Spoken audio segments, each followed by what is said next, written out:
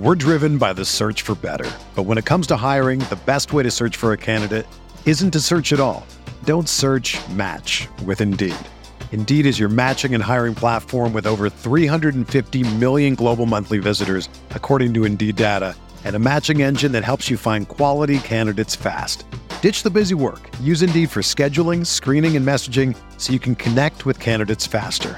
Leveraging over 140 million qualifications and preferences every day, Indeed's matching engine is constantly learning from your preferences, so the more you use Indeed, the better it gets.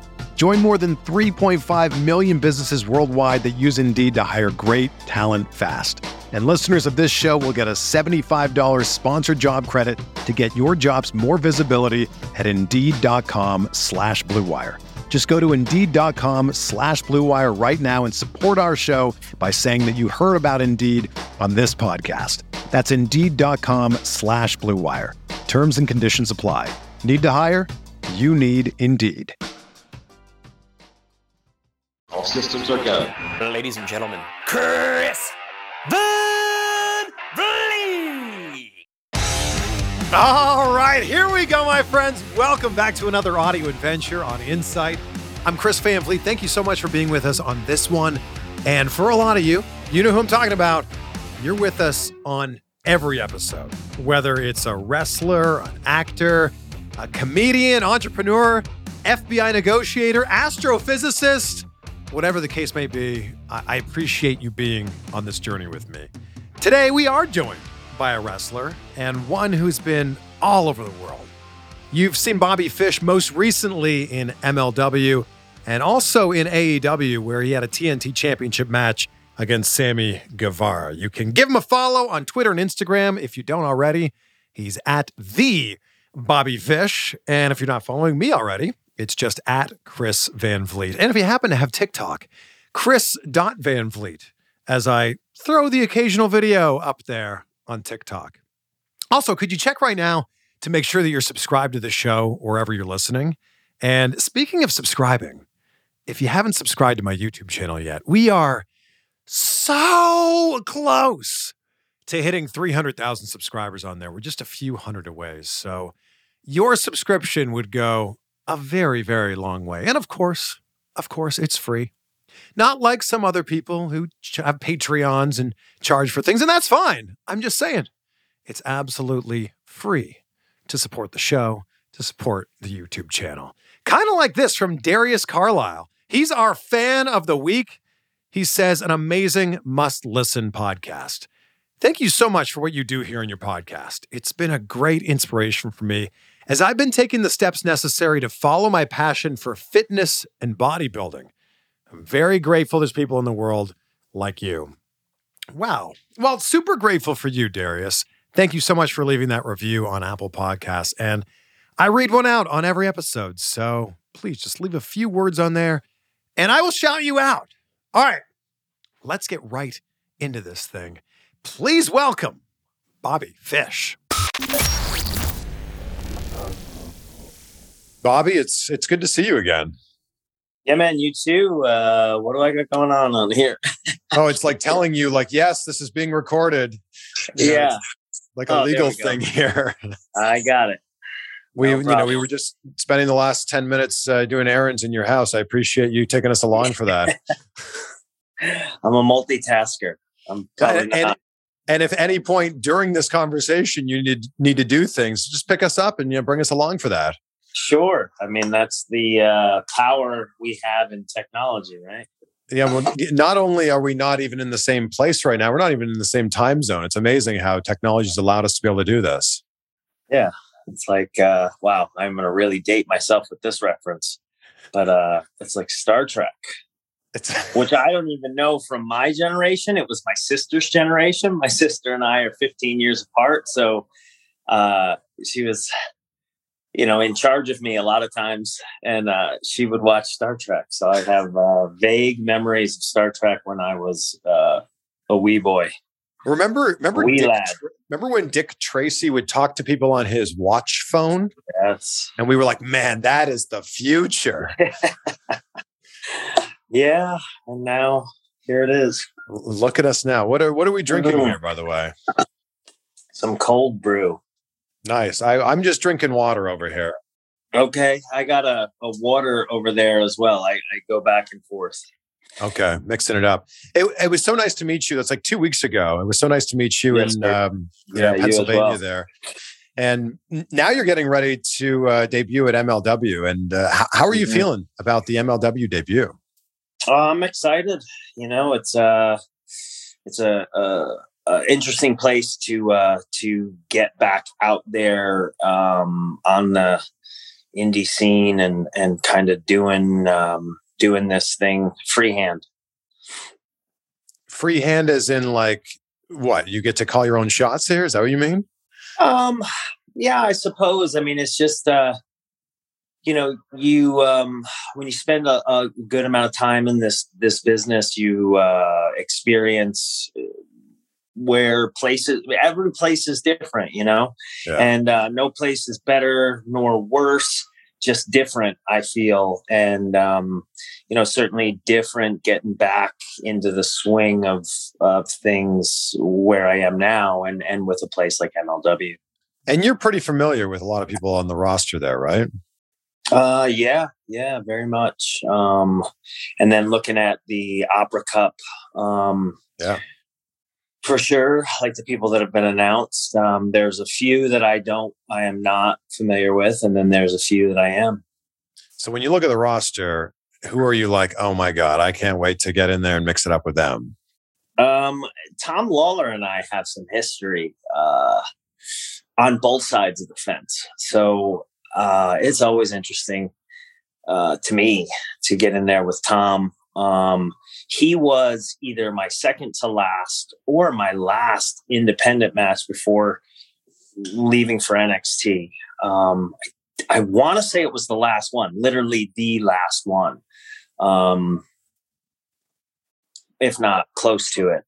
But yeah, not knowing when I'd mix it up with Tom again. And Tom at the time, I think, was just coming off the tail end of finishing out some maybe UFC contract stuff, and was getting back into pro wrestling. I don't think he was as enveloped as he is now. And so to think that things have come a little bit full circle in the past 4 years, and now I might be tied up with Tom again. That's exciting. That'd be cool. Have you worked Matt Cross before? Yeah, he's another one. So oddly enough, right before going to NXT, it was, again, another one of the last independent matches that we did. Kyle and I, who towards the tail end of our Ring of Honor run, we didn't tag there for, I think, over a year. We came back together on a few independent bookings before we went to NXT tagging. And we tagged at a place in Seattle called Defy Wrestling. It was actually a really, really cool show against Matt Cross and Darby Allin. Wow. A young Darby Allin. Not that he's old now, but he was just kind of getting out there. I didn't know him until that booking, and it was a fun match, and to see what he's done now, and obviously Matt Cross is Matt Cross. I've known him for years. That guy, I can't even believe some of the things that guy can do. It's pretty crazy. He's a video game. He is a video game. Yeah, I think people are really familiar with a lot of your work recently as part of a tag team, and that's obviously shifting now. So how does your approach to it change? I think it's like, you get your bearings. You got to give yourself that time.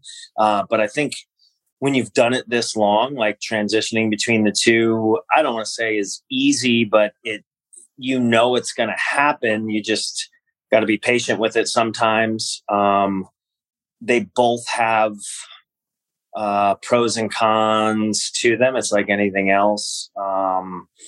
But like I said, towards the end of our Ring of Honor run, Kyle and I really kind of stopped tagging. So I did mostly singles, and then transitioning into NXT, it turned into a couple of years of mostly tagging.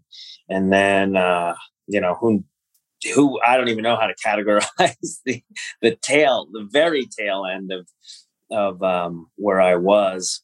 But now I'm back to kind of a singles route, and I'm excited about it. Yeah. How do you categorize the time you spent in NXT, just as a whole? As a whole, I mean, that was certainly one of the highlights of my career, obviously, the Tokyo Dome and New Japan stuff were highlights as well. So like, I don't rank anything above or below others necessarily, but like debuting in the Barclays Center, standing literally next to two of my best friends and getting that sort of reaction that is now somewhat, estranged to us because of the lack of crowds and whatnot recently. But there's that. And then as a whole, I think when we found out that it was going to be Adam, Kyle, and I, we were that was WWE, that was NXT's idea. So it was like kind of waiting for somebody to come into the room and go, we're just screwing with you. So from that point all the way through to like when they added Roddy to the mix with us, who, at the time, if they had suggested anybody but Roddy, we probably would have been like, So it was just kind of serendipitous, and it being 4 like legitimate close friends made it like not really going to work. It even when we were running hard and we were kind of the workhorses of NXT at one point, I will say wholeheartedly, with confidence, we loved it because it was what we went there to be. And it wasn't hard because you were just hanging out with your buddies. Yeah. Didn't seem real. Were those 3 guys the guys that you always traveled with too? Yeah. I mean, we were kind of in and out with one another because we all went slightly different places with our careers. But once the 4 of us were in Ring of Honor together, and then we started doing a lot of New Japan stuff, especially Kyle and I. And then Adam would be thrown into the mix here and there with New Japan. Roddy, before, until he left to go to NXT, because he went to NXT before the rest of us. He was probably there about a year, I believe.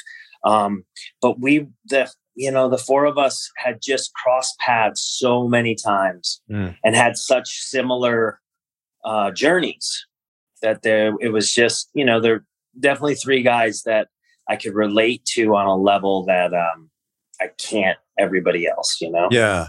So when you signed with NXT, were you assuming that, that was maybe the place that you would end your career? Yeah, I mean, I was trying to be just present with it and not think too far ahead, because there was definitely a time in my career where I thought, but the standards that were believed to be required in WWE, would have ruled me out at that point in working underneath the WWE. Are you talking umbrella. about the size requirements, perhaps? Among other things, yeah. So I don't know that I was, let's just put it this way: I'm far from the prototype, and at that point in my life, let's say, even further from the prototype. So to get the opportunity that I got for Triple H and Shawn Michaels to roll the dice on us and give us an opportunity to end up in this group that was compared to DX and the Horsemen, and it's like, it doesn't get any more humbling. Yeah. And some of the best entrance music ever, I think. Yeah, it's it's amazing to look back how those things kind of come together. And if you really tried like to plot it out and plan it wouldn't work. Like even the hand gesture and blah blah blah. It was like, yeah, it's interesting the way that stuff happens, especially with pro wrestling. Only in pro wrestling. And the fact that Adam Cole turned, that one part in the song into his, his gesture. Yeah. Do you remember him saying to you, all right, Bobby, I'm going to do this boom thing? No, it was all like the whole thing. We were feeling it out as we went, and the music.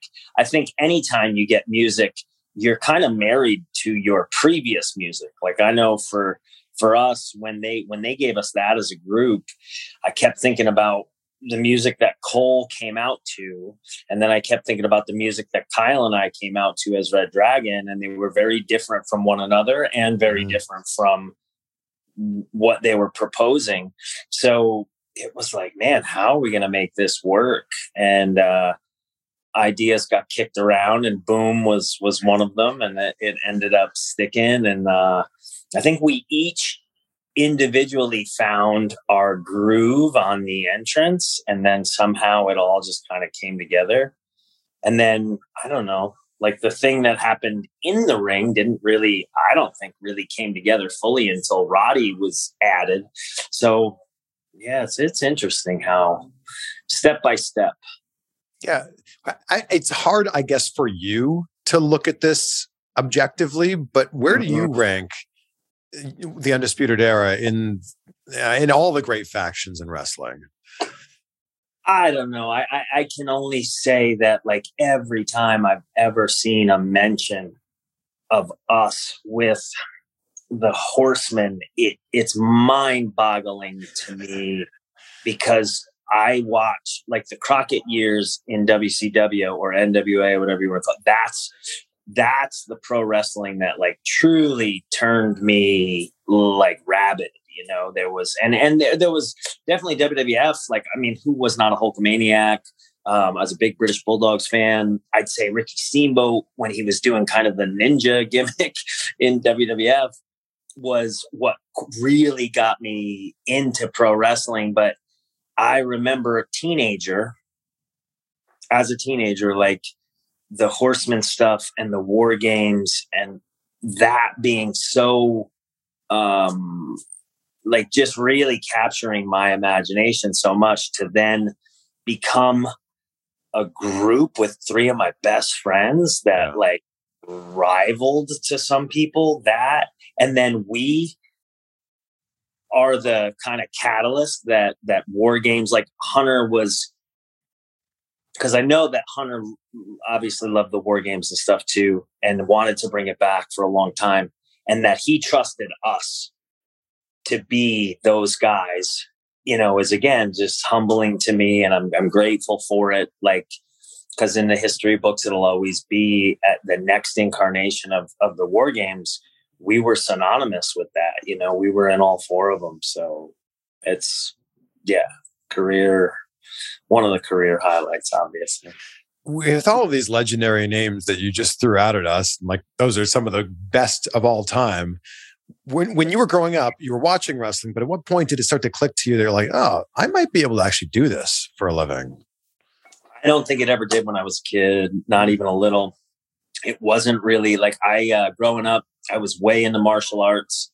And then I got really into football in high school, going into college. And that's all I cared about. I wanted to play major college football. I didn't end up, making I wanted to play Division 1A college football, and I made it to a 1AA school.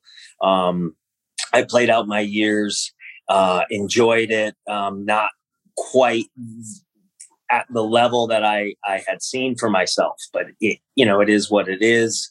And when that was kind of coming to an end, I had a college degree. I was trying to figure out, okay, well, what am I going to do with a bachelor's in English? And I do remember, but it's a story maybe for another time. But the pro wrestling thing, I don't know. It kind of ended up on the radar. And then once I got a year or so into it, I was like, okay, I know I really kind of enjoy this. Just see where it goes. And then I think the first thing that made me look at it and go, okay, maybe you can do this for a living was when I got brought over to Japan for the first time by Pro Wrestling Noah. And that was about 5 years in. And I wasn't making a living on pro wrestling at that point. I was still working other jobs, but for somebody to fly you to another country, and pay you and pay me. Yeah. It was like, okay, I mean, maybe I'm not too bad at this. What position were you playing in football? I played, like growing up, I played running back, linebacker, and then into junior college in an effort to try to get recruited by a bigger school, I moved to strong safety. And then when I ended up at a 1AA school, I went back to linebacker because the school I was playing at, like you could get away with, I guess I could get away with being a little bit undersized. And that's what the team I was playing on needed a linebacker. And were you close at all to getting drafted or being invited to like the combine or anything? No. There was a guy on my team, Reggie Green, who was just a out of this world running back. He got some NFL attention. I did what the writing on the wall for me became, because I didn't know what I wanted to do, but I knew I wanted to continue to play football. And so I worked out for 2 different arena teams. Arena football was a thing at the time.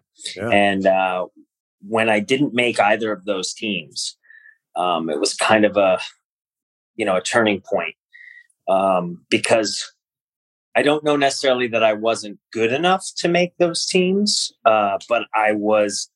The way that the arena football game shrunk the outdoor game, it really took away some of the things that I did well and then focused on some of the stuff that I might have struggled with. Right. So I don't know. I mean, apples and oranges, who knows? But it was clear to me that, like, okay, I'm not going to make a living playing football. Mm-hmm. So I was trying to figure out what I was going to do for a living. And I don't know. Every time I flirted with something that felt like 9 to 5, it didn't feel right. We're driven by the search for better. But when it comes to hiring, the best way to search for a candidate isn't to search at all. Don't search, match with Indeed. Indeed is your matching and hiring platform with over 350 million global monthly visitors, according to Indeed data, and a matching engine that helps you find quality candidates fast. Ditch the busy work. Use Indeed for scheduling, screening, and messaging so you can connect with candidates faster.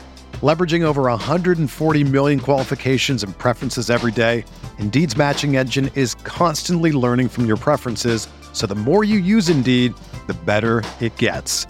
Join more than 3.5 million businesses worldwide that use Indeed to hire great talent fast. And listeners of this show will get a $75 sponsored job credit to get your jobs more visibility at Indeed.com/Blue Wire. Just go to Indeed.com/Blue Wire right now and support our show by saying that you heard about Indeed on this podcast. That's Indeed.com/Blue Wire. Terms and conditions apply. Need to hire? You need Indeed. This is the story of the one. As a maintenance engineer, he hears things differently. To the untrained ear, everything on his shop floor might sound fine, but he can hear gears grinding or a belt slipping. So he steps in to fix the problem at hand before it gets out of hand. And he knows Grainger's got the right product he needs to get the job done, which is music to his ears. Call, click Grainger.com, or just stop by. Grainger, for the ones who get it done. Now that you're at this stage of your career, perhaps with more years of wrestling behind you than in front of you, do you think about what might be next? Are you going to put that English degree to good use? I don't know. I don't know. I think right now it's like such a transitional period, and I'm still going to wrestle. We'll see how much longer, and we'll see where the chips fall from there. I definitely don't want to bump forever. I don't know if you can bump forever. That's the thing. You can, no, and that's the truth, is you cannot. Like when you get out of bed right now, what hurts on you? I guess it depends on the day, and how recently you've wrestled. Yeah, I mean, I don't know. Sometimes I think I'm just in denial because I just feel abnormally good, and I feel like maybe I shouldn't. Hey, you look great. I mean, there's no I reason you appreciate can't it. wrestle another 5, 10 years. I don't. Yeah, and I don't even know if that's the timetable I wish for. I Mm. just know that like right now, I'm still motivated to do it, and I'm just trying to be present with it and make my decisions from that place as opposed to trying to predict the future and know Yeah. what's to come and blah blah blah. Because you just don't. Yeah. Why did you feel that MLW was such a great fit for you right now? I don't. The opportunity presented itself, and it just made. The more we talked about it, the more it seemed to make sense. And Mhm. having an opportunity with this, I think it caters to my style. There were some interesting matchups already if I looked at them on the surface, and so yeah, um, just made sense. Yeah, and it is. I mean, we've already said a couple of the matches, but when you look at the entire roster, I feel like Bobby Fish could have a great match with pretty much anyone there. Yeah, I mean, I'd like to think I could have a great match with anybody. It always helps when you have a good counterpart, Yeah. But yeah, so to look up and down that roster and see the talent, like it's encouraging and it's exciting and it kind of get you motivated. By the way, Bobby Fish is a fantastic name. You gotta I'll thank my parents for that. Were you always Bobby growing up, or were you Robert, Rob, Bob? Like, there's so many different variations of your name. I was Bobby from the time I was I can remember the earliest. That's what my mother called me, Bobby. And then as I got older and into high school, like I went through a little bit of an identity crisis where I wanted to be, Bobby sounded like a kid. So I insisted on being called Bob. And then as I got out of high school and started going to college and like I would have to introduce myself to people, I felt really kind of derpy to go, oh, hi, my name's Bob. So I went back to Bobby. Bob Because Fish is pretty good too, though.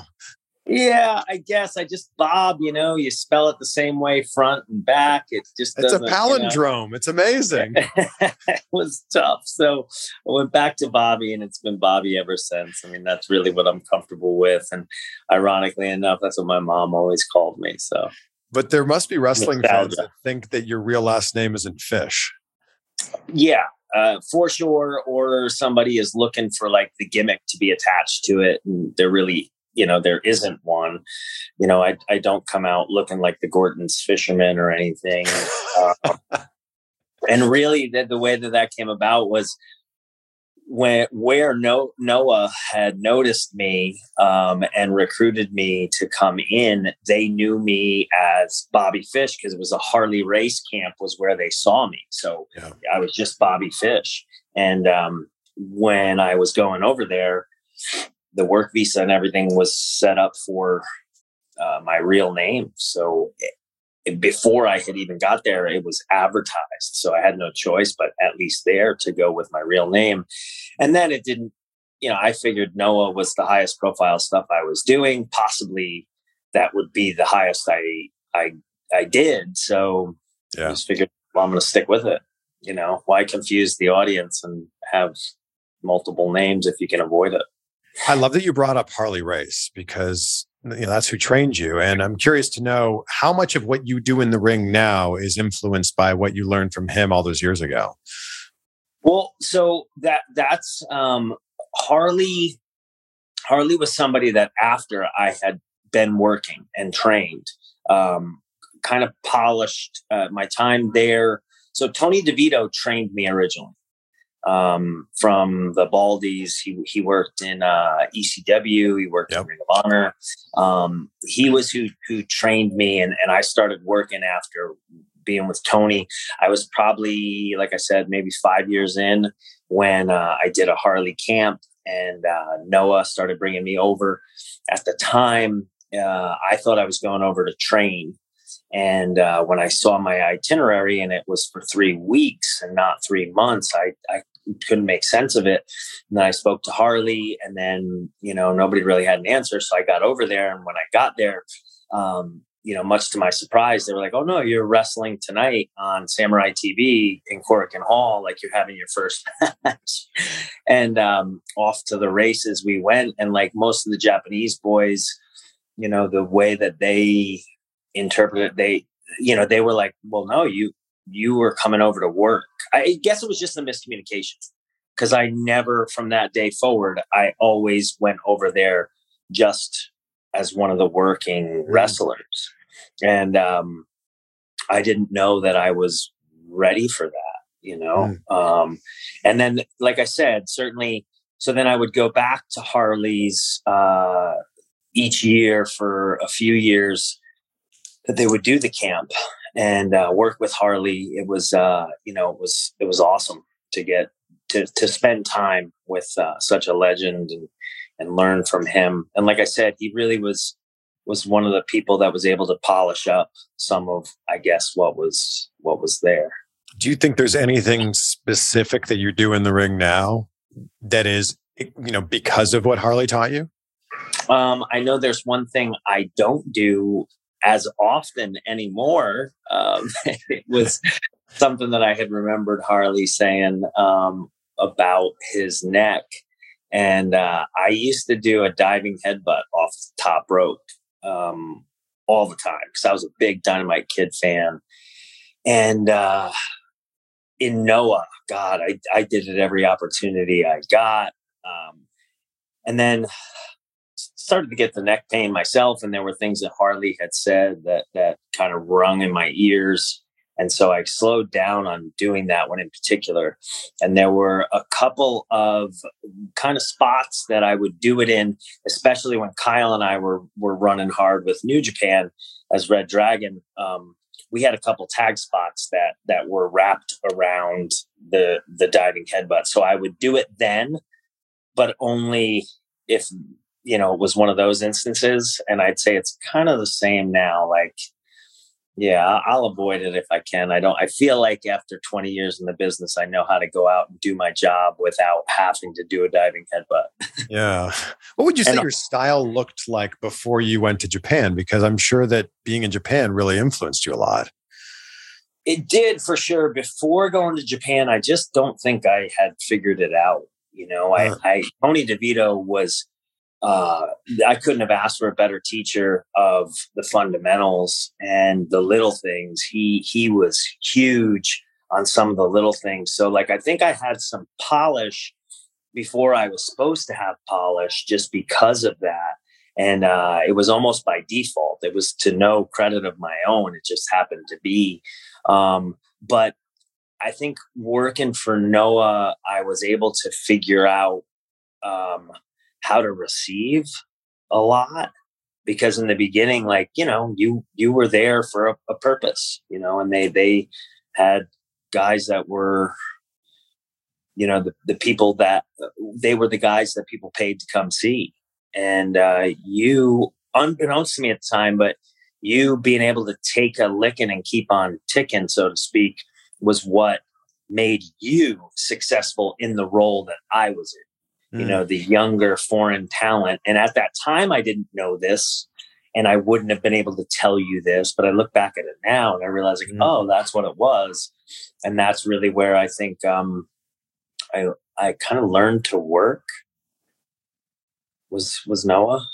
It's so interesting for you to say, like, that's 5 years into your career and saying, you maybe hadn't quite figured it out yet, because like a lot of people do something for 5 years and think they're a master of it. Mm-hmm. Well, I just don't. I think it's kind of the generation I came up in, and even the generations that have come since. Like, they don't have the people I watched as a kid when the business was still what it was and somewhat protected and blah, blah, blah. Like, there were teachers still working, and they would go out and they would teach you on the fly. I'll look at a guy like Fit Finley, who I was fortunate enough to interact with working for NXT. And he was a guy that towards the tail end of his career, like he was doing something that, there was not a lot of people capable of doing anymore, is to like go out and teach. He did a run on the indies too, where like, I mean, the people he crossed paths with, he gave them an invaluable lesson that really, I don't know. I mean, you could count on one hand the guys that are capable or were capable at that time of giving what he gave. And I think that, the generations that I watched coming up, there were a lot more of them that were able to pass that tradition on. And it just was a different form of work. And now that learning curve is different. And it's, and you can't resist it. It's just the way that things go. Everything has to evolve and progress to what it's going to be. And change is inevitable. You're kind of in that role now, though, especially when you were in NXT working with a lot of young talent. Yeah. And I thought that was kind of where I was headed. And I was okay with that. And I was welcoming that. And I thought like, we'll see where this transitions, and Fit was his career path and the way that he was kind of doing stuff, for what amounted to a couple of years' time, I believe, when he had gone back from that indie run and back into WWE. Like that was kind of where I saw myself headed and hoped to have a similar grace in doing what I was doing at that time that Fit had, because that really inspired me. But it wasn't in the cards, somebody had different plans and, here we are. Yeah. How were you even informed that you were being let go? A phone call, same as like, I think everybody gets that, gets that one. And it just is what it is. Yeah. Well, I mean, now you've got a lot of opportunities in front of you, though. Yeah. And, that's the beauty of it is the opportunities that are there now and figuring out what ones are worth taking and, see where it goes. I mean, speaking of opportunities, Adam Cole has a lot of opportunities in front of him in AEW. Yeah. Did you watch his debut? I did, for sure. I caught it. I was away, so I caught it a day later. But yeah, I did see it for sure. What did you think of the reaction that he got? Oh, it was incredible. It was incredible, and man, they're hitting home runs there. And it came at a time with Punk and Brian, and they're when you're making contact with almost every pitch, it just it's a good time for them right now. And to see the smile on Adam's face, knowing him the way I do, knowing that it was real and genuine, and I'm just happy for him. Yeah, and you're right. They're hitting a lot of home runs right now. But the great thing is, I've said this so many times, but rising tides lift all ships. And I feel like if AEW is succeeding, then everybody else can succeed as well. Yeah, I mean, I think it's a really interesting time, and that you can't. Opportunity is what it is. It's opportunity, and you're gonna do something successful with it, or you're gonna fall on your face and learn from that mistake. So either way, like, it's progress. Yeah. You must be so excited to get in front of a crowd again, because it's a long time of wrestling with no crowd. Yeah. I mean, I can remember when we were running hard with the Undisputed Era stuff, and we were doing takeovers, and, it was before all the COVID and everything. Like, those takeovers, man, and I don't know, they were like anywhere from 5 to 7 match cards. They were electric, and they were just some of the, most intoxicating things I've done in my career. So it's weird to think how long it's been since the, having a live reaction like some of those were. Yeah. And how did you make the transition to, it's basically like snap your fingers. It went from a crowd to no crowd, and you guys just had to figure it out. So much of what you do in the ring is feeding off of the crowd and figuring it out as you go. How did you make that transition? I don't I don't know if I ever did.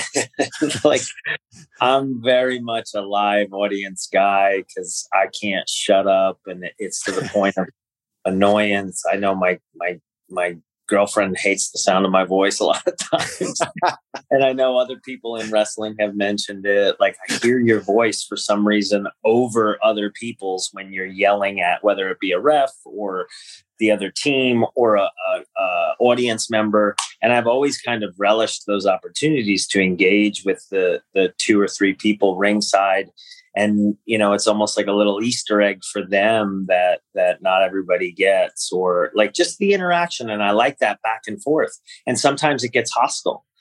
But I think it's all part of it, and it's interactive. And that's what's cool about wrestling is it's kind of like a movie, but not a movie, because you can interact. Well, in a normal time with a crowd, when you're yelling at all these other people, we can't really hear it as the audience at home. It just kind of looks like, you're getting animated. When there was no crowd, we heard every single word you guys were saying. Yeah. So, I mean, again, it's like, it's just different. Everything, and, it's been some change for sure. Yeah, but it's like, change is not a bad thing, though. Change is a good thing. No, I agree.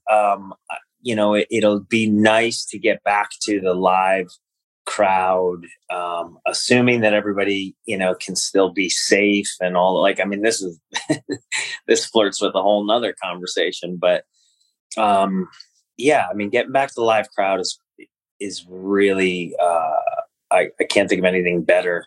But with all of the you can't help but be a little apprehensive with all the BS that's out there. Sure. So like what is what in this world at this point? I don't even know what to believe. Yeah. When you look at your career as a whole, Bobby, what's like something that you think you want to do that you still maybe haven't done yet? I don't know. I mean, at this point, I feel like I've checked a lot of the boxes that I wanted to check, and then checked some boxes that I didn't think I'd have an opportunity to check. So at this point, I just want to enjoy what I'm doing. And then if I'm enjoying what I'm doing, I think there's a better chance of me figuring out what I would like to do next than if I'm not enjoying it and I'm just doing it because it's, like riding a bike. Yeah. So I hope that this one now, I plan to make it, as enjoyable as I can, and then keep my eyes open and be aware of what it kind of kicks up. Have you always been able to live in the present and enjoy the moment? Because, I mean, that's something that's very commendable to be able to say, like, you're in this moment right now and you're going to appreciate it for what it is. No, I struggle endlessly with it. I'll be completely honest. I have, I don't know, man. I really, my girlfriend could tell you, I get so stuck in my head. So, some of it, you say commendable, but it's like, I'm working at it every day myself. So I'm far from there. I just know that that's what I'm trying to do. But talking about it, I think and then maybe it holds you accountable to it. I think that's definitely a step in the right direction. Maybe. Yeah. It's just a matter of getting that, one foot in front of the other, and staying committed to it and having faith in it. And, when the waters get a little rough, still believing in the fact that, like, he's got a plan. Yeah. He's working it out. Yeah. That's what faith is that you trust him. You trust in something, So when I saw you a few weeks ago, it was an autograph signing and there was all kinds of fans there. What's the one thing that most fans want to ask you about? You get a lot of Undisputed Era stuff. I got a lot of requests to do the hand signal. I tell them they can do it. I won't. Oh, you don't do it anymore. No, I don't do it. I honestly, like, I don't have a yes or no answer for legally on it. I just know that it's a gray area and I'll just stay away from it. Just But in if you're case. standing next to somebody who's doing it, that's okay. I think so. I would assume so. It's a hand gesture. You can't trademark. No Can you lawyer. trademark a hand gesture? Listen. They got a lot more legal brain power going on that end than I do. So if it were to be a point of contention, I'm not winning. So I'll just stay away. They have more expensive lawyers than you do. Is that what you're saying? They sure do. Bobby, I'm so excited to see you back in the ring. I think MLW is such a great fit for you. And I'm excited to see what happens with the Opera Cup. Yeah, me too. Me too, for sure. I end every interview with the same questions. So I'm going to ask it of you. And you mentioned being grateful earlier. What are 3 things in your life that you're grateful for right now? Grateful for my kids and their health. Including my stepdaughter and my girlfriend, my 2 daughters, Madison and Britton, who live in New York. I'm grateful for the opportunity to go back to work and make a living, and I'm grateful, for this morning, for the fact that I opened my eyes and got to see the sun and live another day, because, man, you don't know. You really don't know. Yeah. Grateful for you. Thank you so much for this, Bobby. No, thank you. I really appreciate it. I look forward to seeing you again in person, whenever that might be. Yes, sir. You never know. This business, you're always crossing paths. This is true. All right. Thank you so much. Yes, sir. Thank you, Chris. Well, there you have it, my friend. Thank you to Bobby Fish for joining us on this one. And thank you, of course, to you for listening, and for listening all the way until the end right now. Because without you, there's no show. It's just me here in my bedroom with the door closed behind me. I don't know why I slammed it as a demonstration, but that's how close I am standing to the door. But yeah, without you, there's no show. So thank you so much for being part of this and for being the best part of this. Take a screenshot. Let us know what stood out for you the most from this episode and share it with a friend. Tag us. Bobby is at the Bobby Fish. I'm at Chris Van Vliet. And I'll leave you with the words of the great George S. Patton, who said, "A good plan violently executed now is better than a perfect plan executed next week." Be great, be grateful. We'll see you on the next one for some more insight.